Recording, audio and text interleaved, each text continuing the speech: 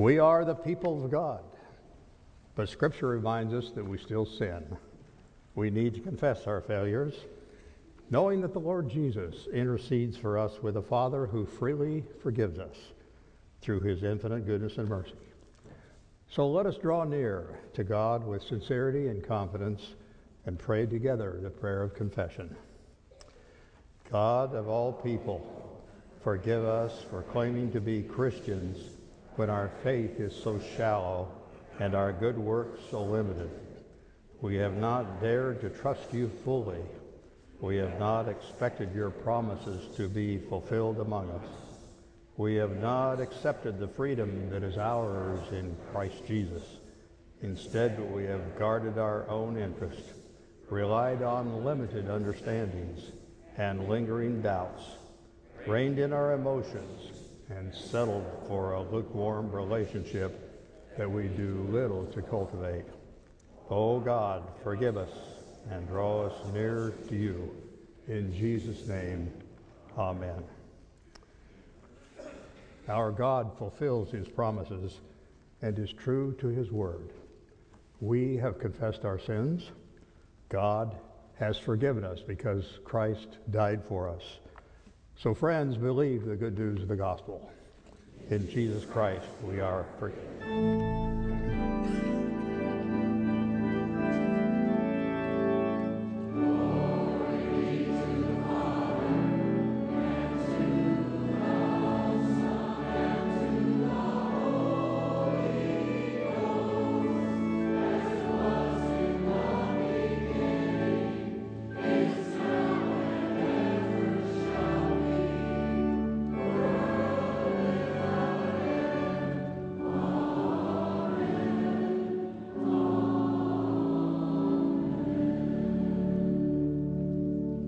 Let us in confidence express our belief by saying together the words of the Apostles' Creed. I believe in God, the Father Almighty, maker of heaven and earth, and in Jesus Christ, his only Son, our Lord, who was conceived by the Holy Ghost, born of the Virgin Mary, suffered under Pontius Pilate, was crucified, dead, and buried. He descended into hell.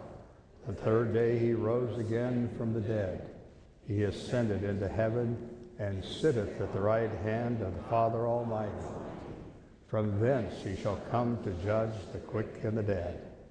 I believe in the Holy Ghost, the Holy Catholic Church, the communion of saints, the forgiveness of sins, the resurrection of the body, and the life everlasting. Amen. Let's take a moment to greet one another in the fellowship of our Lord.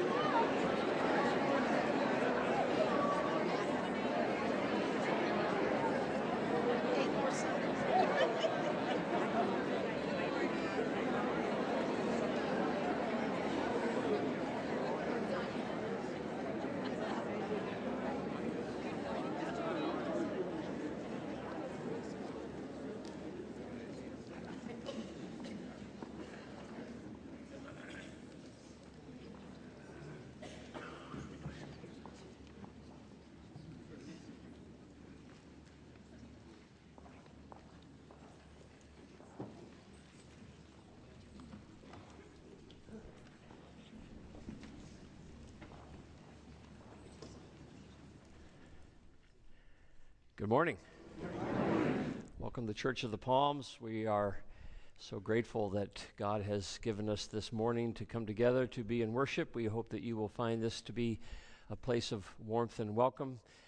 We encourage you to fill out the friendship pads and pass those along, especially if you're a brand new guest to us today. We would love to know your name and hopefully continue the conversation we've just started with you underneath the tree after the worship service. There you'll have chances also to learn of different ministries that are going on here at Church of the Palms and how you can be a part of them. So please join us for a little time there as well. great things are happening. Today we invite our kids, the kids of our families, to stay in worship throughout the entire service. We do that on the first Sundays of the summer months from June through September. So we hope that you will enjoy that time to worship together as a family. We also will begin our summer choir coming up next week, I believe it is. And rehearsal will be, what, Judy, next Sunday? Is that right? Next Sunday. So if you want to try on those vocal cords and sing in the summer choir, this is a perfect time to do that, and meet in the choir room next Sunday morning for rehearsal. Speaking of music, we feature this morning our tubular chimes, which are a part of our bell choir, and they have been in retirement for the last 20 years or so, but thanks to Dick Thompson, we have a new, what do you call that, Dick? Rack. That's what that's called. Okay. A very, very technical term. A new rack for our tubular chimes built by Dick Thompson, so we're able to feature those again. So let's give a good round of applause for that effort. Thank you, Dick. We also today will invite you to hear from Dave Moffat, a returning soldier from Afghanistan, the son of Peg and Chuck Moffat, who will be here after our service over in the Campus Center to talk about his experiences over in Afghanistan. Our SHAPE class begins next week, and we invite you to come and be a part of this great experience of getting in touch with more of who you are and what God has created you to be and what gifts you have, such that you might understand more of what your calling and ministry is. We've had really hundreds of people in this church participate in this. It's never too late to jump in and to learn about those unique ways by which God has created you. So that begins next Sunday evening and for the Sundays of June. We also want to make you aware of another class that begins next week, Becoming a Shepherding Evangelist, taught by Joe Davis.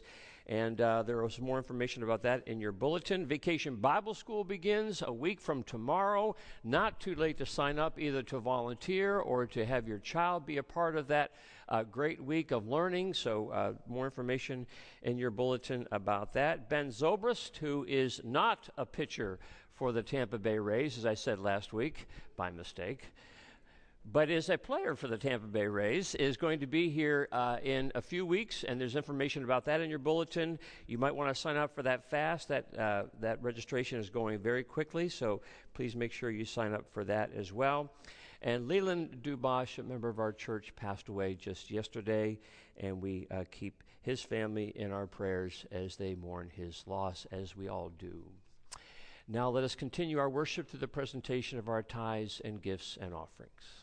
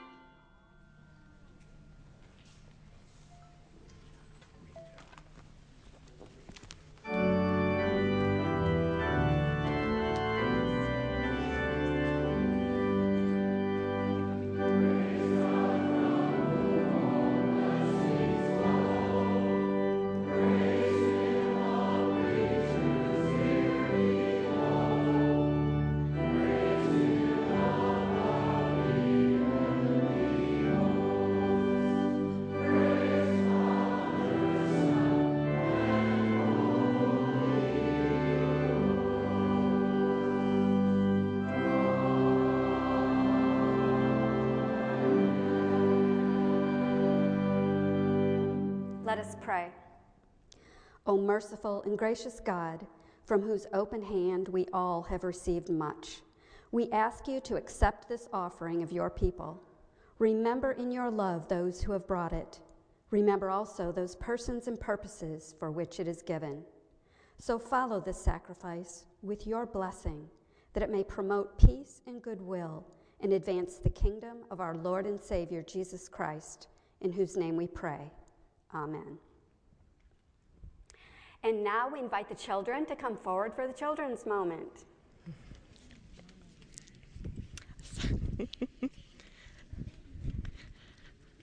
Good morning, good morning. How's everybody doing? School's out? Yes? Hallelujah, excellent.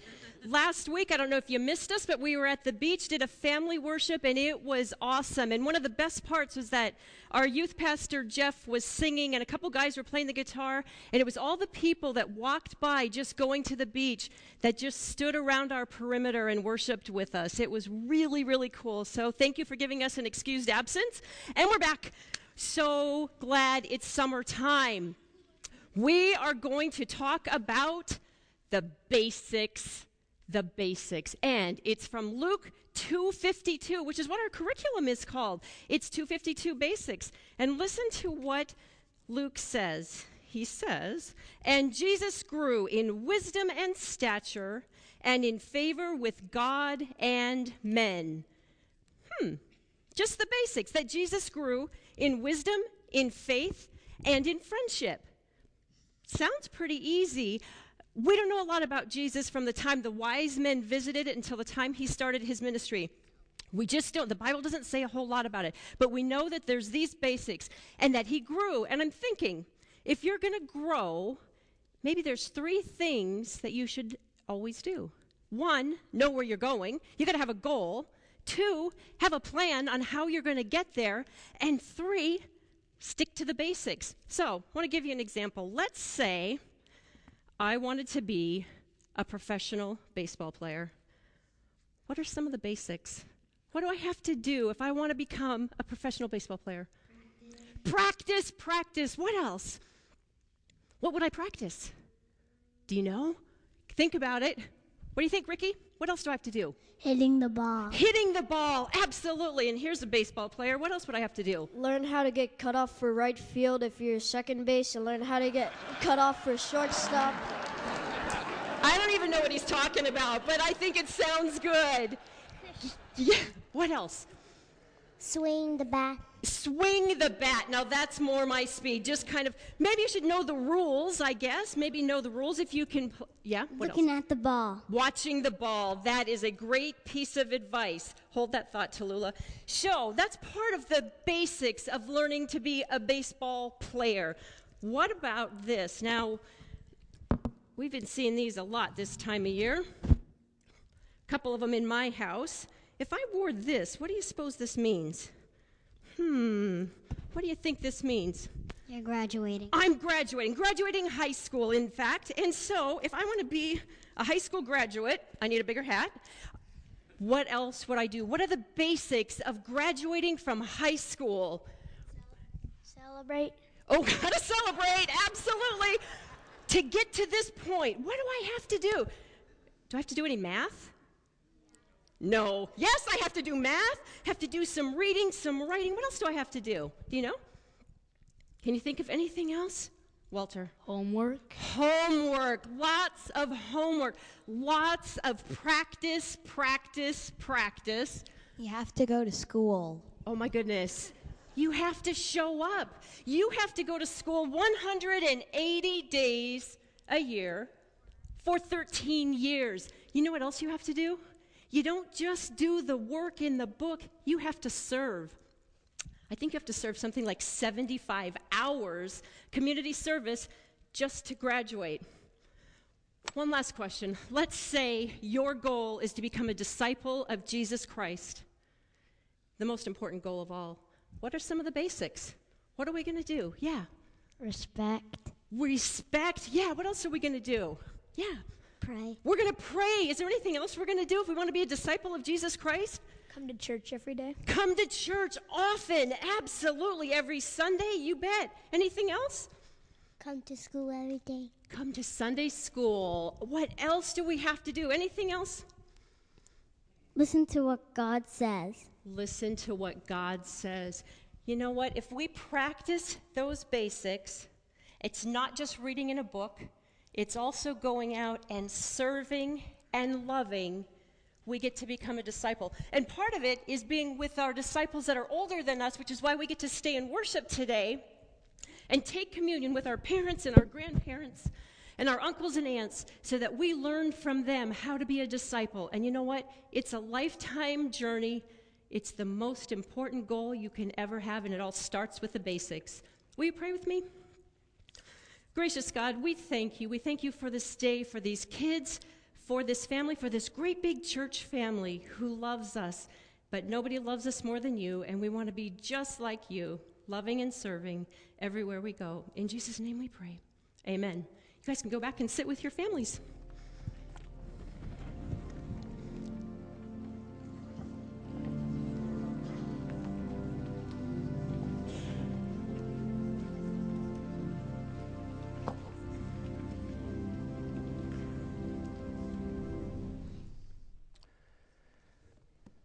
I'm always so intimidated to follow the children's sermon. Just not fair.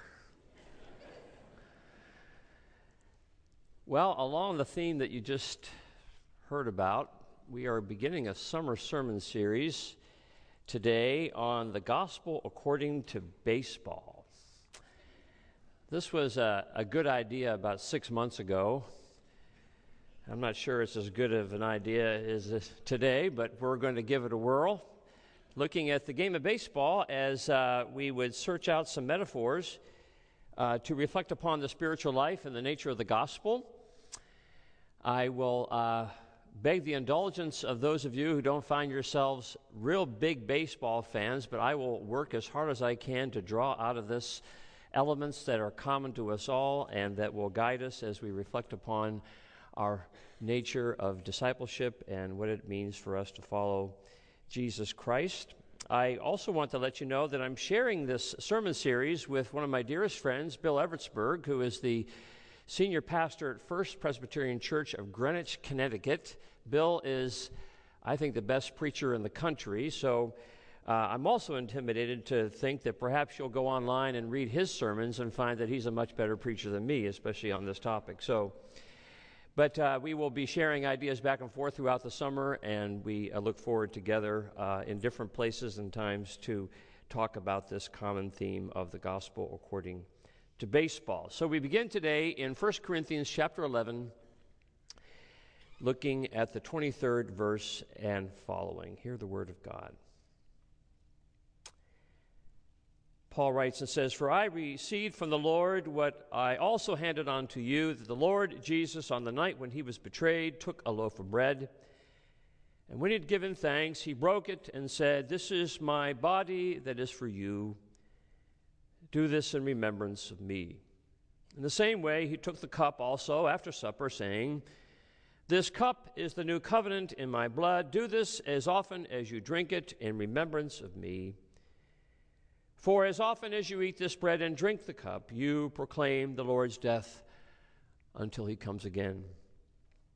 Whoever therefore eats the bread and drinks the cup of the Lord in an unworthy manner will be answerable for the body and blood of the Lord.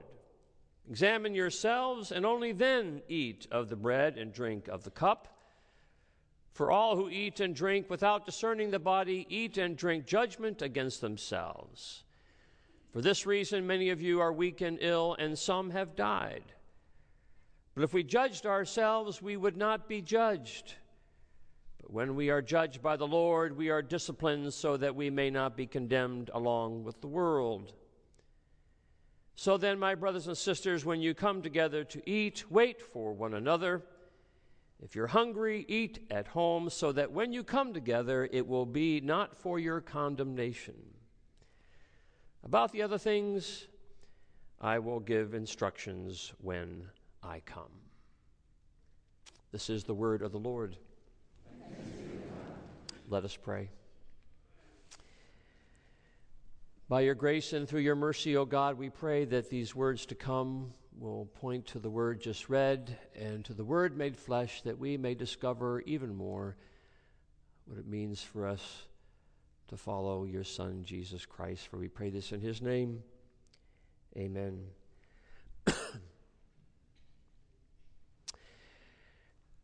C.S. Lewis, in his book Surprised by Joy, tells the story of his younger life and his journey from atheism to a belief in God. And in the opening pages of his account, he tells of what he can remember to be his first experience of something he calls Sehnsucht. Sehnsucht is a German word that Lewis believes captures most the experience he had as a young boy when he encountered for the first time something strikingly beautiful. It was something as simple as a toy garden that his brother had made, but the young Lewis, when he saw it for the first time, was so struck by its sense of beauty that in that moment experienced a sense of longing, a yearning for something beyond that the beauty represented. That's what that word means, Sehnsucht. It means longing, a longing that comes from a moment when we experience something beautiful, a longing for the joy that lies behind that experience. Through the rest of Lewis's story, he points to many of these experiences of longing that comes from this brush with beauty, a pastoral vista, a Wagnerian opera, a touching poem, whatever it might be that quickened his joy and made him long for the source from which the joy came. These were important experiences for Lewis on his way to finding God. I can imagine that you've had those kinds of experiences in your life, an encounter with beauty and wonder that makes you long for that sense of joy that only comes in those fleeting moments of time and space. Just a few nights ago, I stepped outside my house and looked up into the cloudless Florida night sky, and all I could see were a sea of stars. Stars everywhere. Endless stars. And it was so beautiful and overwhelming that it gave me just the stab of joy, but almost as quick as that joy came, it left. And left me longing for more. Dr. John Sexton, president of New York University, NYU, in his compelling book, Baseball as a Road to God, speaks of this sense of longing in a different way when he points us to the work of the 20th century Romanian philosopher Mircea Eliade. Eliade, in his study of religion, focused on the experiences that humans have of the sacred, places where we experience in a deep way the touch of the transcendent. Eliade calls these experiences of the sacred hierophany. The experience of hierophany is when we come to a place and time where there is a deep sense of sacredness, a holy ground, something that points us to something not visible and yet perhaps even more real. This happens to me when I visit the battlefields of Gettysburg. Many of you have been to those fields. Gettysburg, in one sense, is just simply a sleepy little town in central Pennsylvania, surrounded by the rolling hills of farmland that at first glance is no different than any other little town in Pennsylvania. But to know what happened there, how many men died there, what speech was given there, is to sense in those rolling fields a holy ground, a sense of the sacred. One is transported to a transcendent plane. Life takes on gravity. According to Eliade, where the sacred manifests itself in space, the real unveils itself. I'm sure you can bring to mind some of those places for yourself, places you would call sacred. The nave of a cathedral, a wooded path, a quiet beach, a favorite meeting place. These become for us holy ground, a place where we touch the transcendent. Well, Dr. Sexton, a great baseball fan, goes on to say that for baseball fans, one such sacred place is a baseball stadium.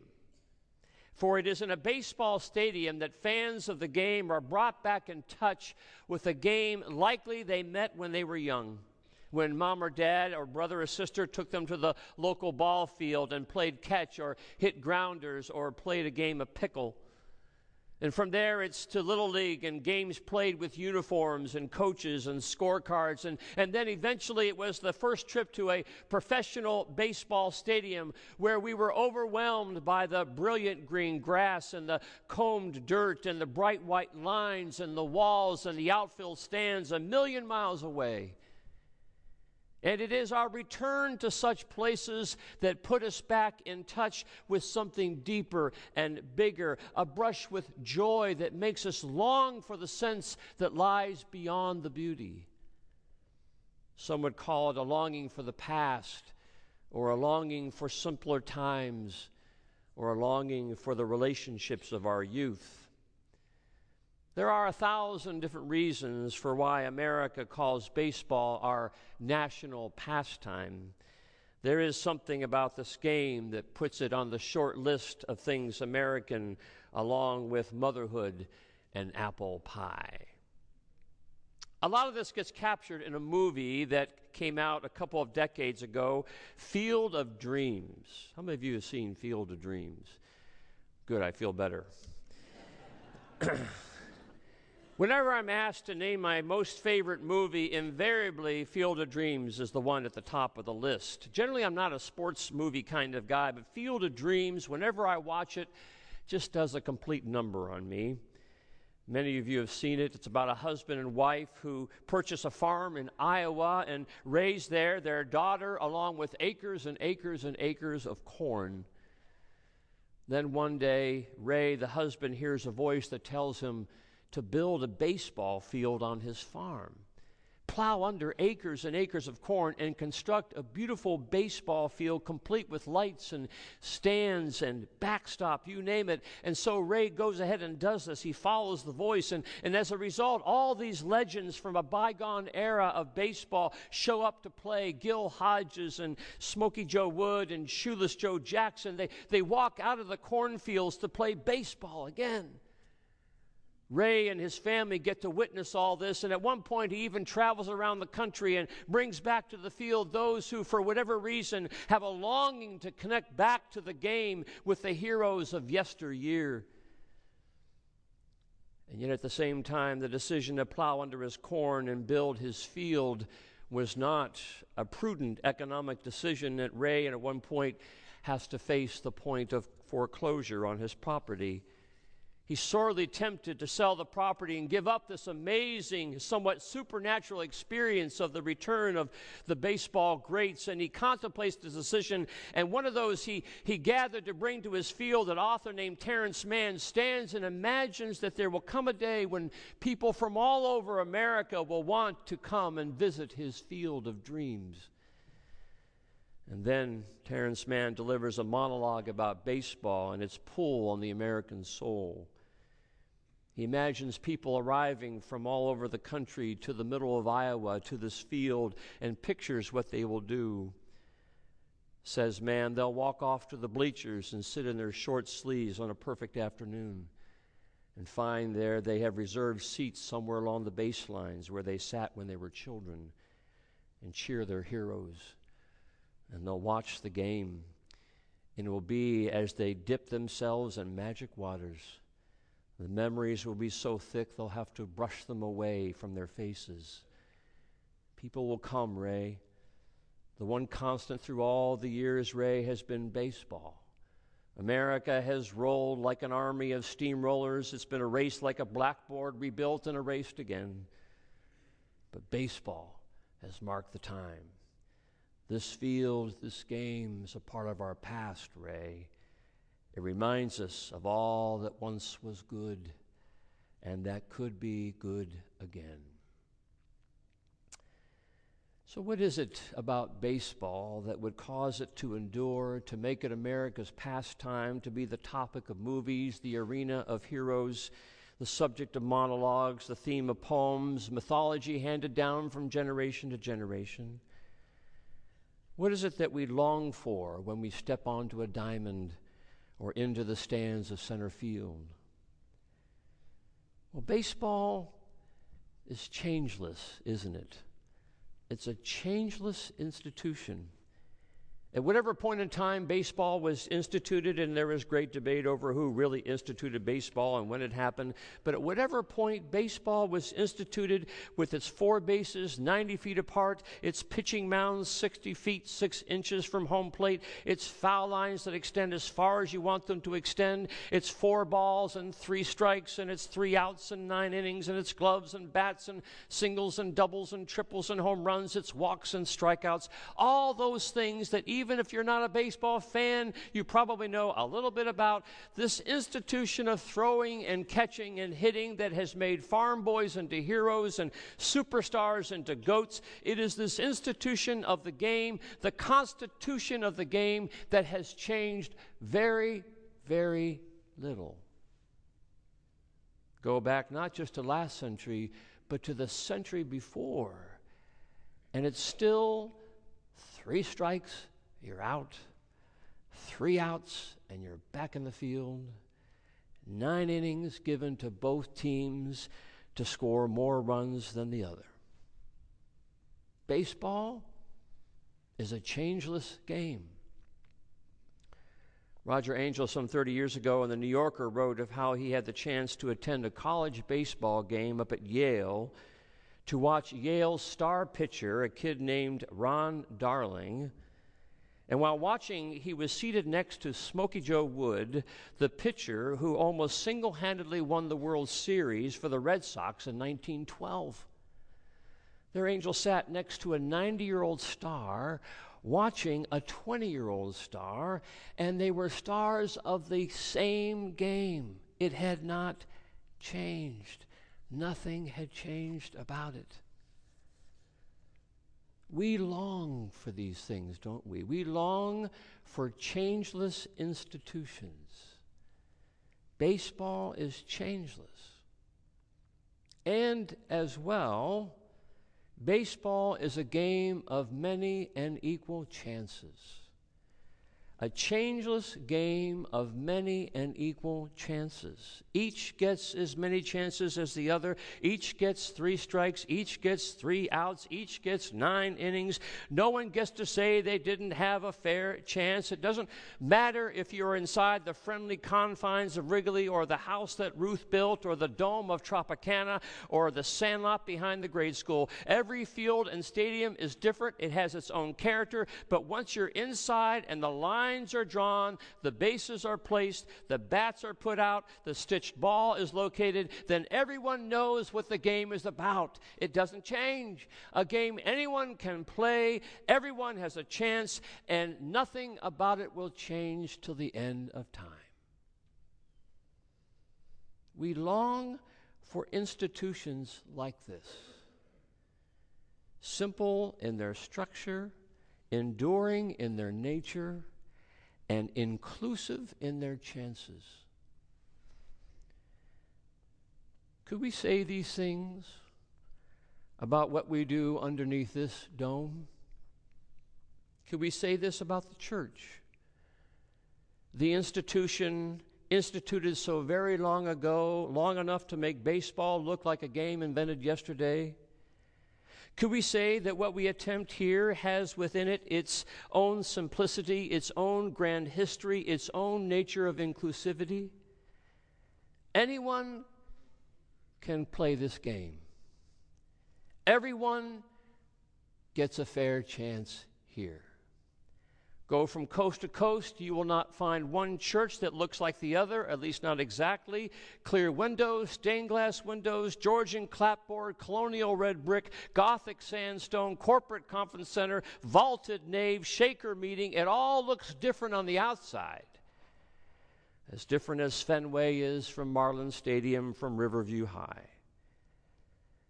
And yet when you get down to it, like the lines and lines and bases of every diamond in America, the church has its own changeless markings and touchstones.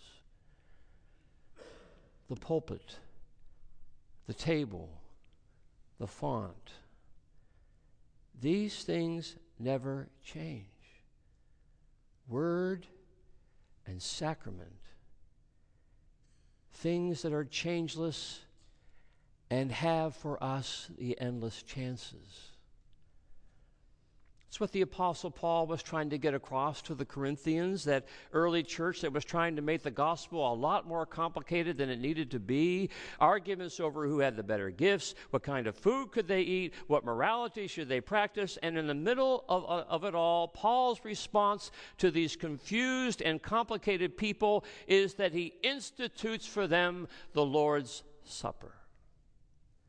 Repeats the words of Christ and says, it's as simple as this. One Lord, one faith, one baptism. This is what will last. You can have your programs, your building campaigns, your fund drives, your committee meetings, but the enduring institution is what takes place at the pulpit, at the table, and at the font. The marks of the true church, Calvin wrote, are that the word of God should be preached and that the sacraments be rightly administered. This is what we come back to. This will tie us from generation to generation. These are the lines and the bases. Anyone can play here. All have chances here. And though the church from generation to generation falls in and out of favor, though there are times when for many the whole thing seems irrelevant, the human longing never goes away. The hunger for hierophany, the sacred space that we yearn for. It explains to me the elder I was once talking to. He told me of a time when life was falling apart, family troubles, difficulties at work, financial worries. Life had jolted him. But his way home from work took him each night past the church I pastored, a simple little Georgian white clapboard that had been there since the end of the Civil War. And he said that just about every day when he approached the church on his way home, driving his car, he would slow down and pull off to the side. And for a minute or so, he would just sit and look at this historic building, the steeple, the clear windows, the enduring building which hundreds had baptized within, including his own. Thousands were fed at the table.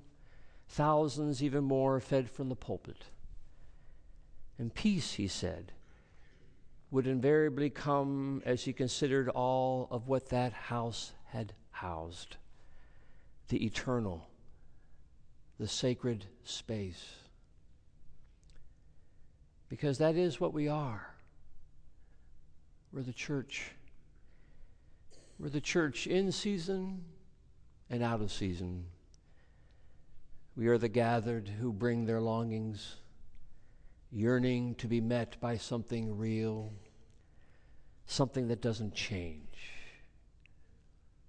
Lines and bases, pulpit, table, font, believing over and over that it can happen. It can happen in such friendly confines.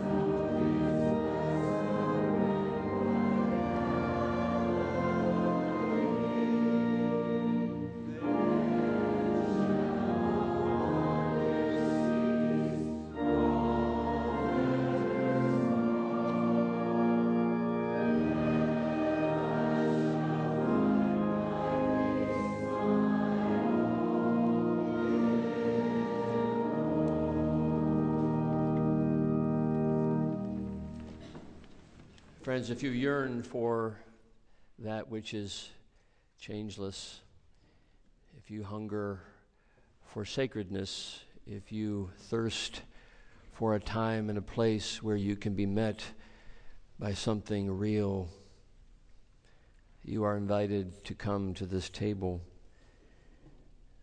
For here we find those things that never change.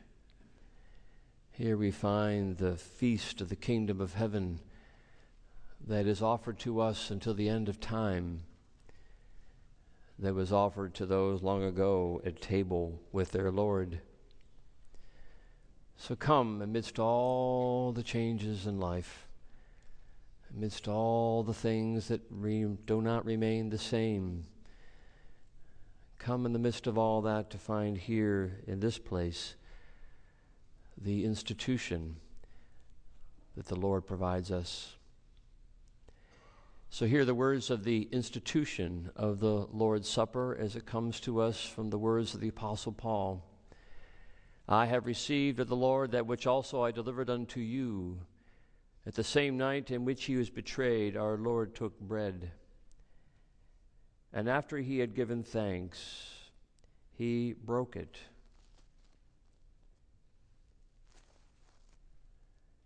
And he said, take and eat. For this is my body broken for you. Do this in remembrance of me. And after supper, Jesus took the cup, and he said, this cup is the new covenant in my blood. Drink it in remembrance of me. For as often as you eat this bread and you drink this cup, you remember the Lord's death until he comes again. And he will come again. Let us pray.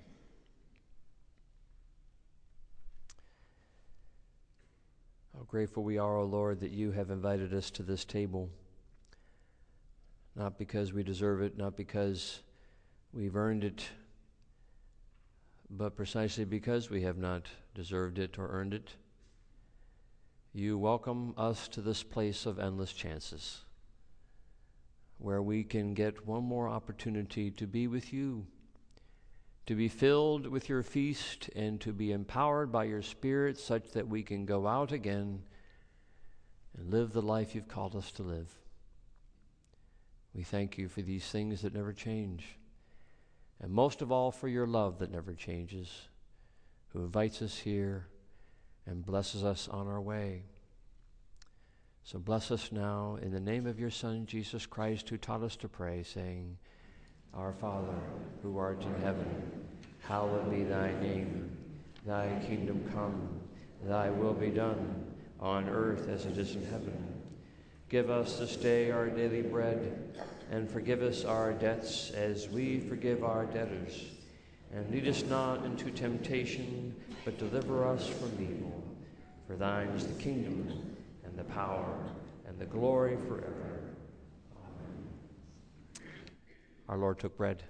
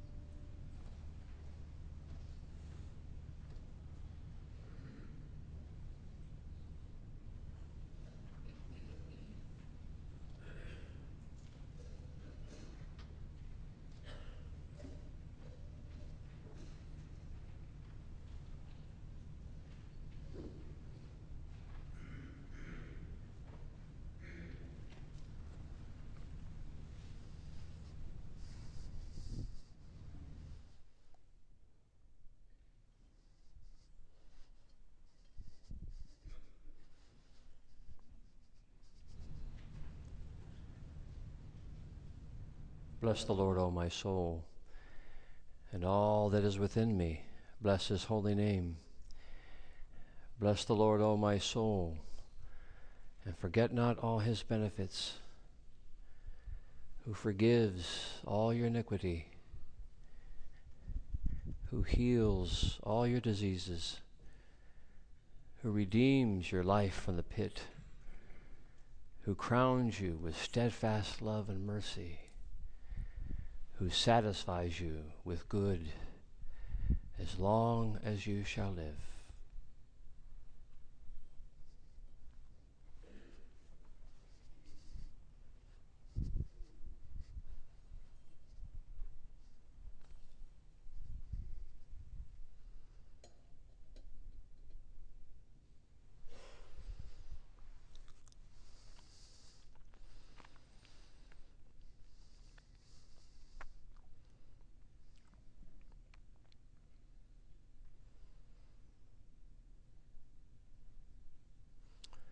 After supper, Jesus took the cup.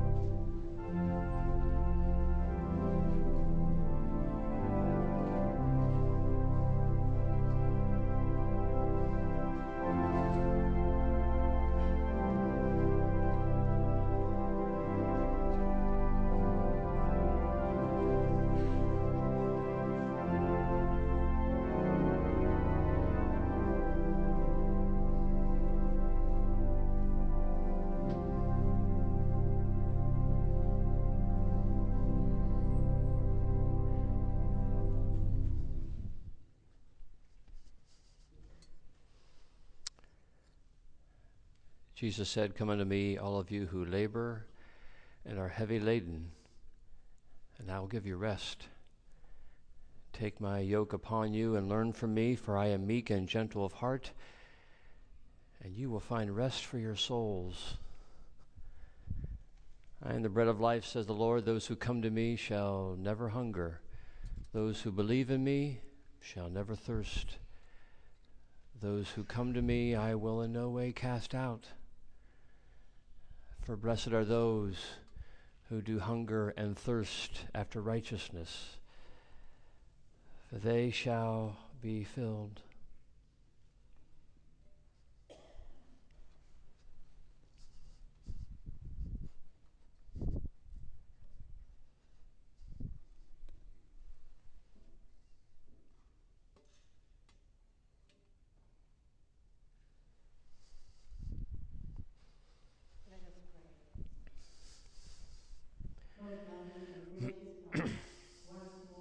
Reminded of your unchanging love for us in this Holy Communion. Now we pray that you'll send us out into the world, loving you, loving one another, and making your disciples. In Jesus' name we pray. Amen.